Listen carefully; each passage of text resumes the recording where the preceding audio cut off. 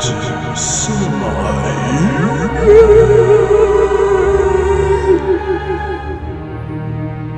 Okay, Cinema Yugen. This week I welcome back my most famous guest. Famous guest carrying over from podcasting him softly. It was one of the most famous interviews I did. I would go through his credit list, but because I did that last time and it started off with a bit of a disaster, I'll say he's the director of Shoot 'Em Up.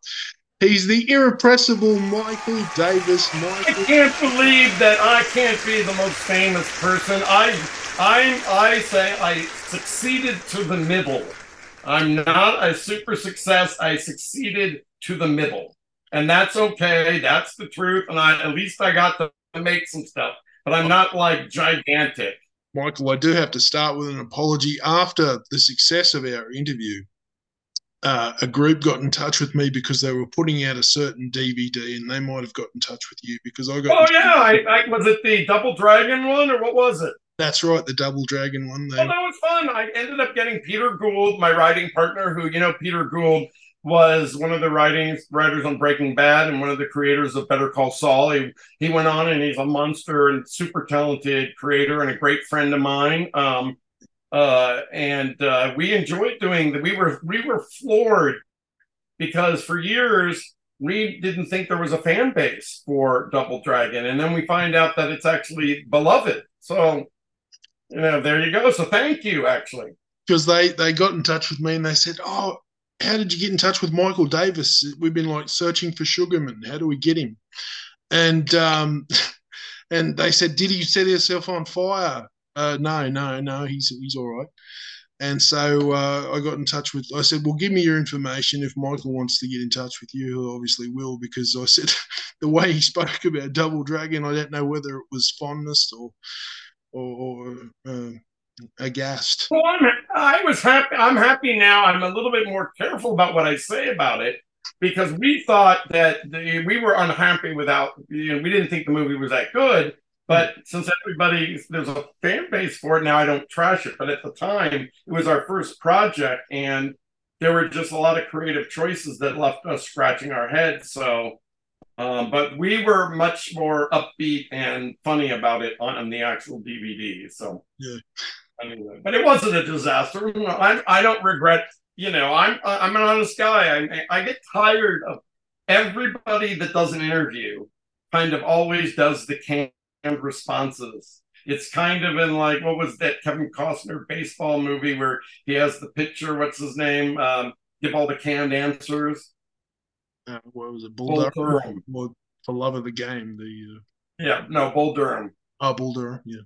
Yeah. Anyway, and I get even after you must say it after a football match or whatever, they talk to the player, and it's all the same canned answers. Oh, they were a great team, and they gave us a real a hard game, but luckily we pulled through. It was a team effort. Who wants to hear that? I think it's better to have specific things, and as long as you're not libeling anybody or making somebody super bad.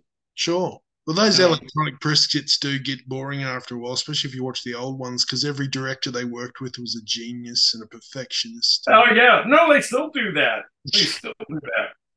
They're still, everyone, he's such a perfectionist and a genius. And perfectionist is code for asshole.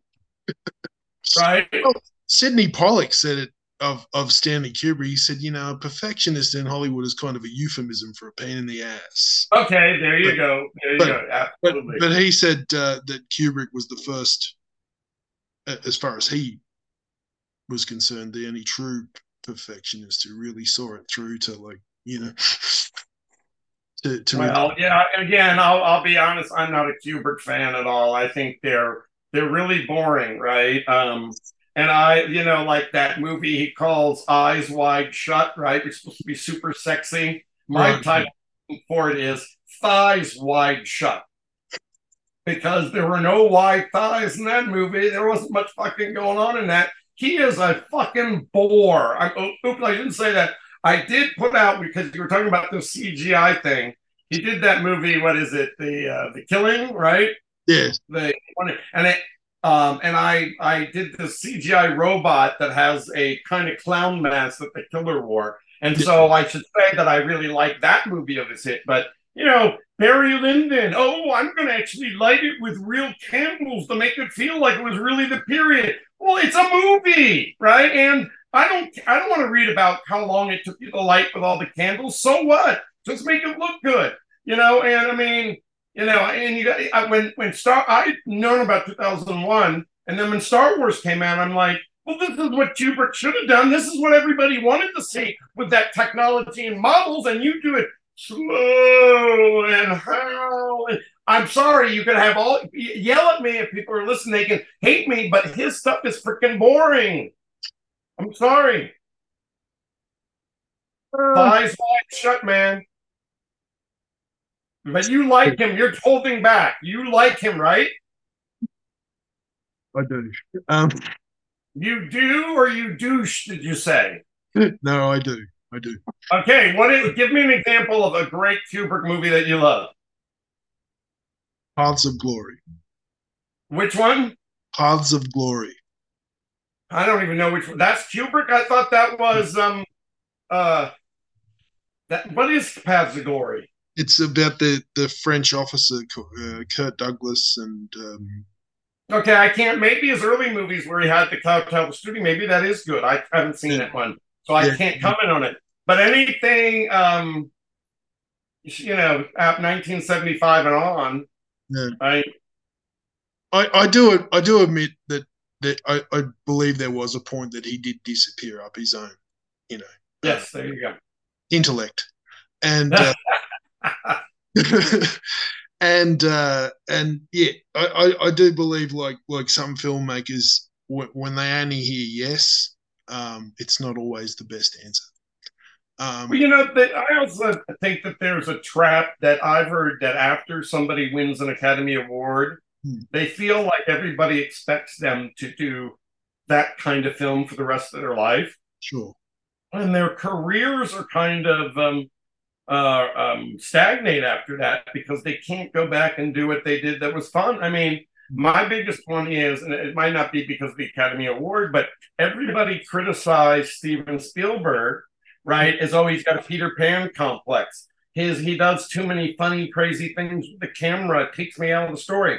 Now he shoots his movie like his, idol, Sidney Pollack, and they don't have the signature genius. He's chewed greens with the camera, and he won't make movies that are fun, escapist fun anymore. And I think the critics ruined him by making him I'm so tired of being criticized for being who I am. I'm going to be a really classy, middle of the road director, and I'm never going to do, E.T. or create an Indiana Jones again because they're going to criticize me for that. It wasn't a good movie. He made a lot of strategic mistakes in Pan, but the idea of the Peter Pan hook, the idea of it, I really wanted to see that movie. I thought it could have been great. I don't know what happened there, but I still, from an idea standpoint, I was like, oh, I can't wait to see this movie. Yeah. But there you go. Yeah. But anyway, in the 6 years we haven't seen each other, you've been very busy, and when they say idle hands are the devil's workshop, the devil isn't going to get his hands on you because it doesn't seem like your hands have been idle. You've been very busy animating up a storm. You've gone from armed and dangerous and shoot 'em up to animated and dangerous. Well, you're referring to after Shoot 'Em Up, I ended up writing, directing, and hand animating all by myself a animated feature called Nix. And it's an idea I came up with a friend of mine, financier, financed the movie. And it's this alternative history of Richard Nixon solving the Kennedy assassination. And number one, it was the greatest auteur experience of my life because talking about everybody saying yes, well, I had nobody to say no. I only had one person, my financer, who was really supportive. So I got to do whatever I wanted. But also, unlike a live action shoot where you're always cutting shots from your shot list, your vision every day is always getting compromised because you can't accomplish it in the time that you're given. If I ever needed a new shot or whatever, I would just do it myself. And I also have to say it was it's really funny. I have a distributor. Well, not a distributor. I have a sales agent looking for the right home for it. But I did go to the world's most prestigious animation festival, Annecy, and showed it there. Got a great response. And it's really funny and really amazing. And the thing that was crazy for me is, although it was an idea, my partner wanted to do something that was all the crazy things behind the scenes in the White House, and we figured we must do Nixon and Kennedy. Is I used to cut the grass for the wife of one of the doctors that did Kennedy's autopsy.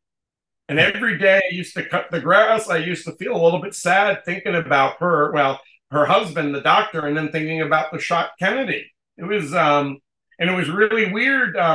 When Watergate started happening, there was this guy, William Ruckelshaus, who Nixon had created the Environmental Protection Agency, and he lived a block away. I went to school with his daughters, and he resigned, and he lived a block away. So I was living in this sort of upper middle class, outside of Washington, D.C. suburbs. But I kind of felt like I was one or two people removed from history. So while I was making this movie, it kind of reminded me of everything the 1970s. And, there's a bit where, they have the movie theater in the White House, and I have Nixon watching Murder on the Orient Express with Sean Connery. Oh, and the funny thing is that, so anyway, there's a scene where he's watching the movie in the White House, and I animated a Sean Connery, right? Because now I have Sean Connery, my favorite Bond. I got to direct in the movie, sort of. He's in Next because he's in Murder on the Orient Express, and I made sure I got like a little close up on him so you could see it.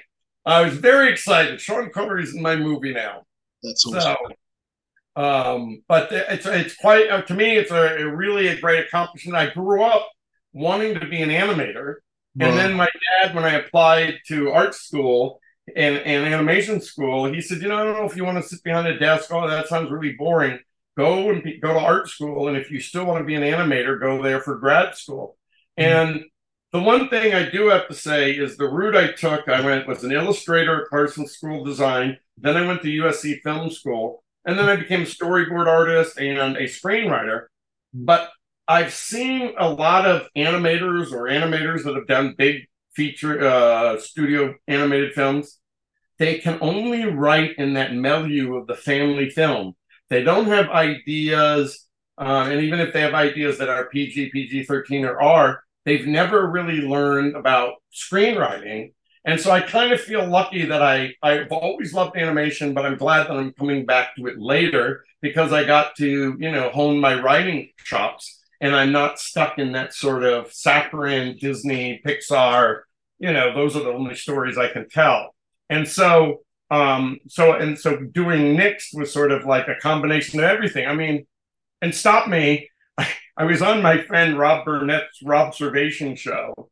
And there were a couple of comments that came up and goes, well, your guests talk too much. I want to hear Rob Burnett. I don't want to hear Michael Davis talk as much. So now I'm like, but like what? Like at my house, my kids, my wife do all the talking. I'm like a non-person. I just listen. So when I'm on these things, I talk too much. But anyway, now I can. So in sixth grade, they wanted to teach us about the American government system and the electoral system, and so they had this mock election, and I got to play John F. Kennedy running against Richard Nixon, and then everybody, it was the fifth and sixth grade classes. You got to vote, right? Right. And I ended up losing to Nixon, partially because he was a sixth grader and more popular, right? But it all reminded me of the Kennedy Nixon that I had played in sixth grade. I was actually they had this game called Landslide where do you remember that guy Danny Bonaducci in the Partridge Family? Remember? Right. He was the big guy that knew about the stocks or whatever. He's very precocious. But when I was in fifth or sixth grade, I was really into American history and politics. And part of it is that I got this game Landslide that you have to get enough electoral votes to become president, right? And I actually liked staying up watching the Republican National Convention. I liked staying up watching the Democratic Convention. And I liked the idea of this live television, anything could happen, even though it really was scripted. And I was like this political junkie just because I thought it was really interesting. And my dad was, was a business owner and he was voting for Nixon. And so I didn't even really know, but I ended up campaigning for Nixon against McGovern, right? I handed out pamphlets, for Nixon right next to the person that I made fun of because McGovern was getting slaughtered, right? But now in retrospect, I would have been a McGovern person, but at the time I didn't know. I just thought Nixon, was going to be the winner. And I was handing out pamphlets for the winner. Anyway, so next it took my love of animation, my love of politics. I played Kennedy. I lived near Kennedy's doctors. I lived in the political area, Washington, D.C. And so even though it's sort of this, altered history, it really kind of was close and very personal. And I actually think when people see the movie, when it comes out, I think my solution of who really killed Kennedy is probably the closest that anybody's ever going to come. And although the story, Nixon kind of acts as a metaphorical detective, it's basically at the heart of it's a detective story. It's a detective. We were talking earlier about genres and story structure. It's structured like a mystery, right? You're going through all the suspects and meeting everybody. But 95% of what I put in there, I believe is true because I found that it was documented in at least 3 sources. If it wasn't, if it didn't happen, if someone didn't describe it in, 3 different places, I didn't put it in. And the stuff I found was just unbelievable. I mean, one of the funniest thing I did was, so they say, Lee Harvey Oswald killed, Kennedy, right? Well, he owned this gun, right? A handgun. Well, if he was going to go and kill Kennedy and knew that he was going to go on the run and flee, why wouldn't he bring the gun with him that day to the book depository when he was going to do the deed? Instead, he had to go home because he knew that something was up, that the contact he was supposed to meet or whatever, if he was going to do it, he just knew that he was getting set up, was going to be framed. And so he goes back to his house. So he's on the lam and he's hailing a taxi. He needs to get away from the book depository. And there's a little old lady flagging a cab too, right? He lets her, he's so courteous, he lets her have the cab before he gets a cab, even though his life is in danger. What guilty person on the run is going to let a little old lady take the cab ahead of him? Exactly. And why would, if he was going to be kill Kennedy, why wouldn't he have brought his handgun with him to work? So he wouldn't have to go back home where everybody was. And that's where everybody was going to look for him, right? So it's just really weird. The other thing, in America, at that time, the most famous newscaster was Walter Cronkite. Are you familiar with him? I am. Okay. He's the most venerable, trusted. And in history, they say that Oswald shot Kennedy with an Italian rifle, a Mannlicher Carcano. But the first rifle that the police found was a German Mauser. And the reason why everybody knows this is that somehow that got communicated to Walter Cronkite. And on the air, you can go on YouTube and see Walter Cronkite says he was shot with a German Mauser. And then, much later on, they end up, saying it was the Italian Carcano because they knew Oswald owned one. So they wanted to set him up. Well, how did the police find a Mauser, communicate it to the press, up to the point that Walter Cronkite, and you can go on to YouTube, they found a third rifle on the roof, right? Oh, but he's the lone gunman. There's so many crazy things that if you really look at it, right? But, there's so many things. This is not really part of the conspiracy, but it's like the weird 1 degree of separation. So when Oswald came back from the Soviet Union after defecting, he lived in Dallas. But he had basically a CIA handler, this guy named George de Mohrenschildt. And his family had come from Russian families that got kicked out, when Lenin came in. He comes from that lineage. But he ended up befriending Oswald, but he was basically kind of keeping an eye on him. Okay. Now, but when you look back, George de Mohrenschildt and his family was friends with Jacqueline Kennedy's family when she was a little girl. He used to go over to her house and have her, dandle her on his knee. And it has nothing to do, but the fact that there's this weird connection that this guy de Mohrenschildt knew Jackie Kennedy way back, right? It's unbelievable, all these crazy stories. Yeah. So when I was telling you, obviously Oliver Stone has done the great movie, but what I put into the movie was what I thought were the most funny, weird, ironic things that I found the most entertaining. My goal was not, when I started researching it, I didn't come in thinking about my axe to grind or what I thought really happened. I just read everything about it, and I took down, because I just like funny, crazy, weird, eccentric things, and wrote all of those things down. Like, the thing you ever, some people know this, that LBJ used to take staff meetings while he was sitting on the toilet crapping, right? And everybody had to come and hang out, And so I did scenes like that where LBJ is saying, I'm gonna destroy Ho Chi Minh, and he's sitting on the toilet, because that's what happened, and it's funny, right?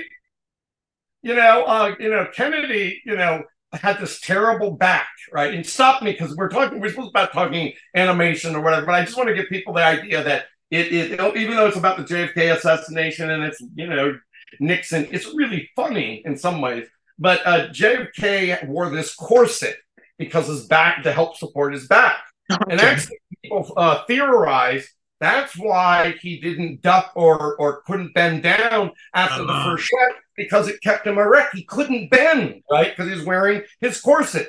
But early in the movie, I have this scene, because he was this big womanizer, and he's with this woman, and they're kissing, and I get into the close-up, and the woman says, let's get this, corset off, right? And you think that she's going to be taking off her corset. You bang out why, and it's Kennedy wearing his corset. He goes, oh, I forgot to take it off before I date. It's funny, it's funny,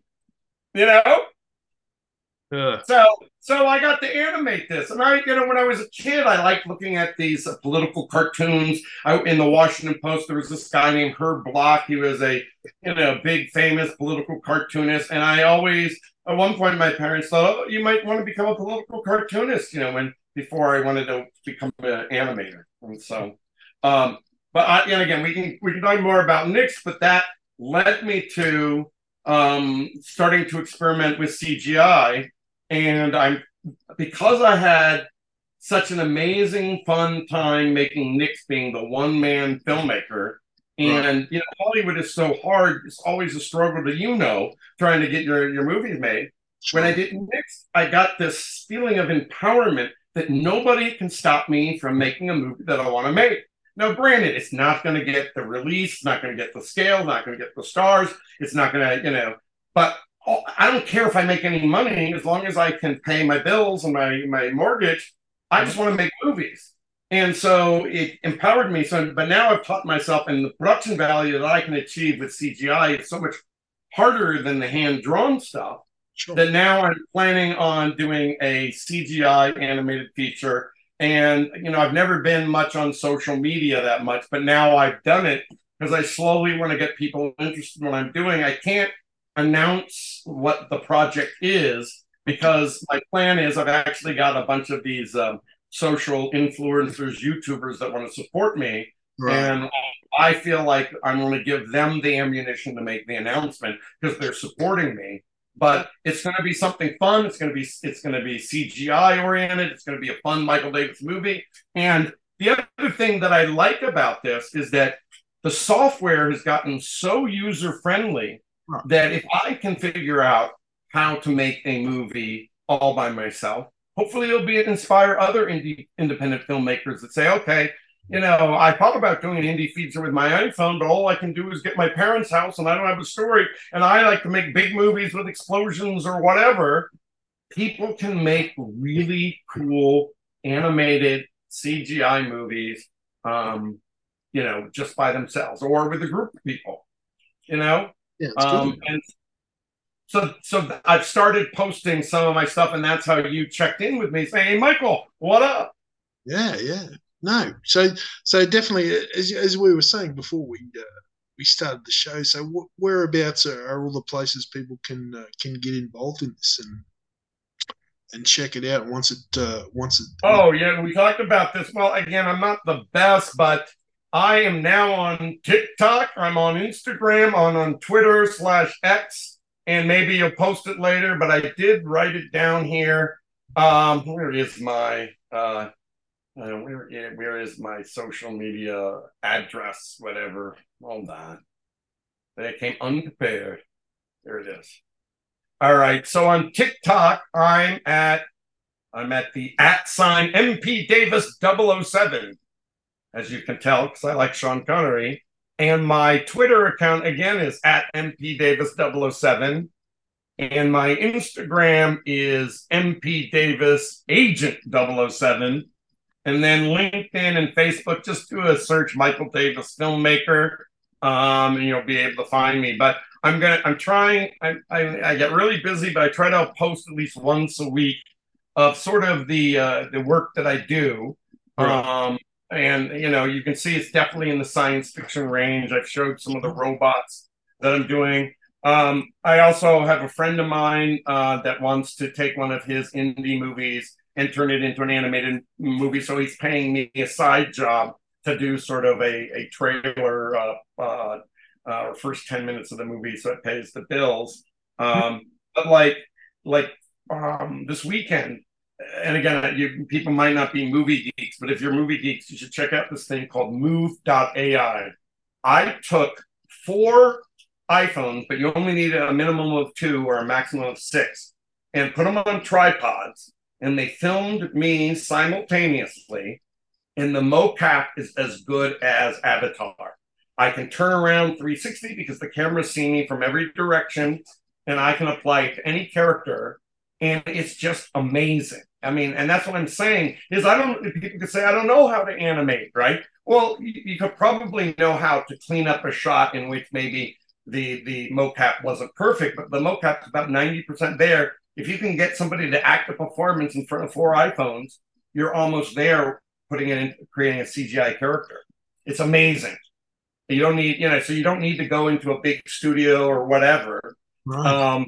And, I've been telling people, most people that are doing these things use Blender because it's a free and there's so many tutorials and they're upgrading it.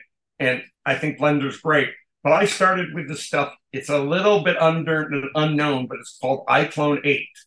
But it's really amazing. You can actually, they have a thing where you can take your iPhone and it will do facial motion capture. You don't even need to put dots on your face.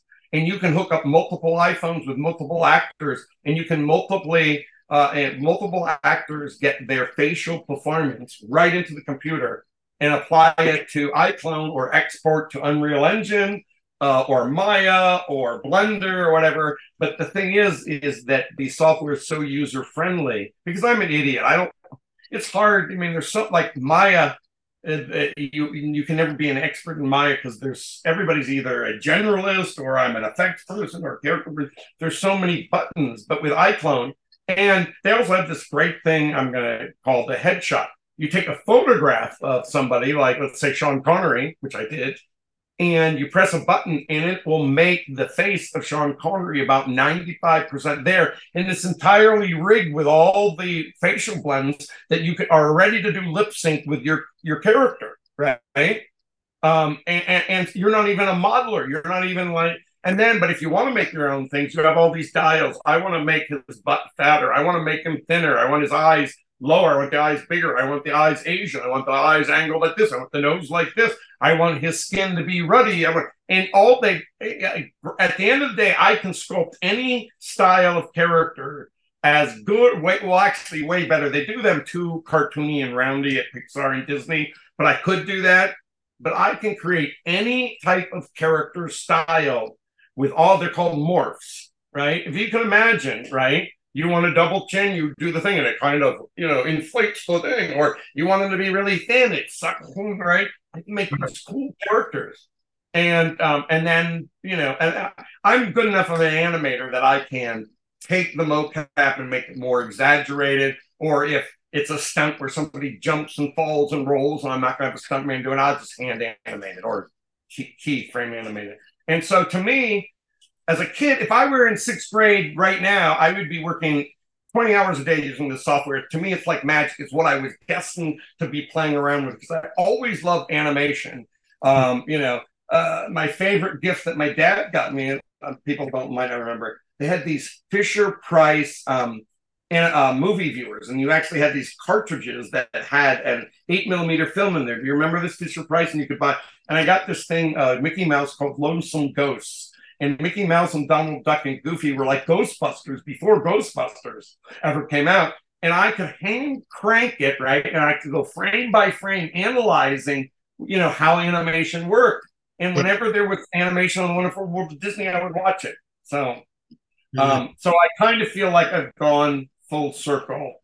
But I'm glad I went full circle because I think that if I was just a pure animator, I might not be as interesting as a storyteller.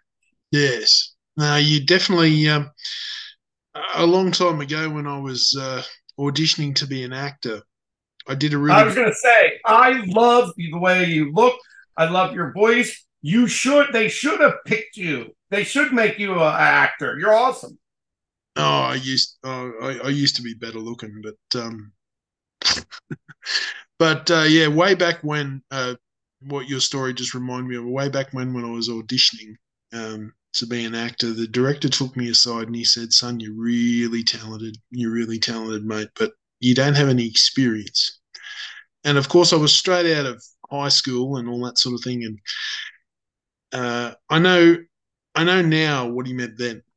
All right, I didn't have, I was a very good performer, but I didn't have any, like you say, you started off wanting to be something, and life interrupts, and you find your way all the way around. Like I was saying to you before we started the show about, not being able to sell a script, and then you said, "Well, why don't you turn them into books?" And so I went away for 10 years and did that. And eventually, as life finds a way, as Jeff Goldblum once put it in Jurassic Park, life finds a way. You find your way back to where you're supposed to be. So I'm writing movies again and doing all this sort of thing. So, and like I said, maybe we were supposed to be. How often do you do your show, do your podcast? Oh, whenever people have time. I don't. Okay, be quick because can I tell you my story? Maybe this will inspire you or whatever. Sure. I have a friend. This guy Rob Burnett? Yes.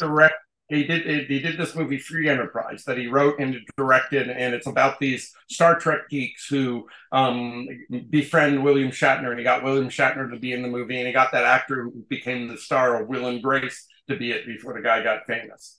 And Rob is the most amazing storyteller. He's the most passionate guy about filmmaking. He was friends with the director had done a Tom Cruise movie, and his friend said, "Hey, meet me at the Paramount Studios Sunday morning. We're going to screen the movie. We need a few people in there. Tom might come and we'll watch the movie." Right. So my friend shows up at Paramount. Rob shows up at Paramount, and the print isn't there yet. And Tom Cruise is there, and everybody's nervous as Tom. We can't keep Tom waiting. My friend Rob knew so much about Tom Cruise's movies, and he's so outgoing. He talked to Tom Cruise for 3 hours without Tom getting bored until the print got there, and Tom Cruise loved him. And Rob really, really wants to be a writer-director and go on, and he's directed some TV. He's edited a recent thing that probably you can find in Australia called Tango Shalom. He's a great editor, but he does this show. His name's Rob Burnett, but his show is called Robservations. And his network is called the Burn Network, right? And just like you. And he goes on 5 to 6 days a week. But I don't know if you know, have you ever heard of this thing on YouTube called Super Chats? Have you ever heard of Super Chat? Well, I'll just explain it. It used to be that you had to get like 1 million views before you'd make like $100 or whatever with your show on YouTube, right? Now they have a thing called Super Chat that if you broadcast live, like we're going live, right? Or we just recording, but the people listening, if they want to ask you a question, they can pay for a Super Chat. $5, $10, or $25. The more money you pay, the longer you get in the text block to type your question. And Rob has started making real money because he's not counting on all the views. He's talking about the loyal fan base. And now, and although he wants to write and direct, he is so charismatic, just like you, that this is like he's evolved to this. And I have to say, what would be more fun than talking to movies with people that love movies every day of the week almost, and not agree with the headaches and the dumb idiots and the suits and the dumb notes and the critics, and then you didn't get the actor, your movie bombs, or people hate your movie or whatever. You're just there celebrating movies, right? And he's doing other things. And so with this podcast, you already have a following. Why not do it more on a regular basis, but also do the super chat so that people that are fans of you that can support you, and you can make maybe some more real money, and then you don't have to go after those jobs that we were talking about, all those other writing jobs, and maybe that frees you up to get your movies going. Yeah. So can you look into the super chat for me? Because I bought you. And then you could be one of my backers on my movie. Because then you would be you would be one of the influencers saying, my friend Michael is doing a crowdfunding thing and he's on the show tonight to talk. And then I could, you'd be one of the people that are supporting it. Mate, that sounds like a plan, and I'm definitely going to look into that, and I'm definitely going to look into this animation thing, because I have a long-suffering film that no one's ever going to make. I think I'm going to just have to make it myself. Sit down. Let's not bore everybody. Let's talk after this. I'm going to tell you all the places you need to go, because I like to proselytize, but you could do the stuff that I'm doing. You could teach yourself probably in a week to be 95% of where I'm at right now. Yeah, because I've got a project that I'm just going to have to make it myself. So I'm definitely. But you could also be the voice actor on it. You could turn your acting ability into using your persona, and because you're an actor, you can act out some of the parts. That's and fantastic. That would be really satisfying. I've always wanted to be the voice of an animated character, and what a better character than myself, and what better guest to have. I've always loved him, and I love to have him back, and he's a miracle of nature. He's the best host, best guest you could ever had, because he does all the work for you. I do all the talking. Sorry, if you wanted to hear Kent, I apologize. I'm going to have to do better, but I just, it comes from, I think I was overshadowed by my older brother, so when I get a platform, I don't know how to self-edit. I'm the same. Whenever I get stuck talking about movies with anyone who's as passionate about them as I am, it's a gab fest. But I'm happy to let you roll along, Michael. You're okay. So can we talk later? I'll email you all this stuff, the links. Sure. And stuff, okay. No worries. But right now, thank you for being my guest on Cinema You Good.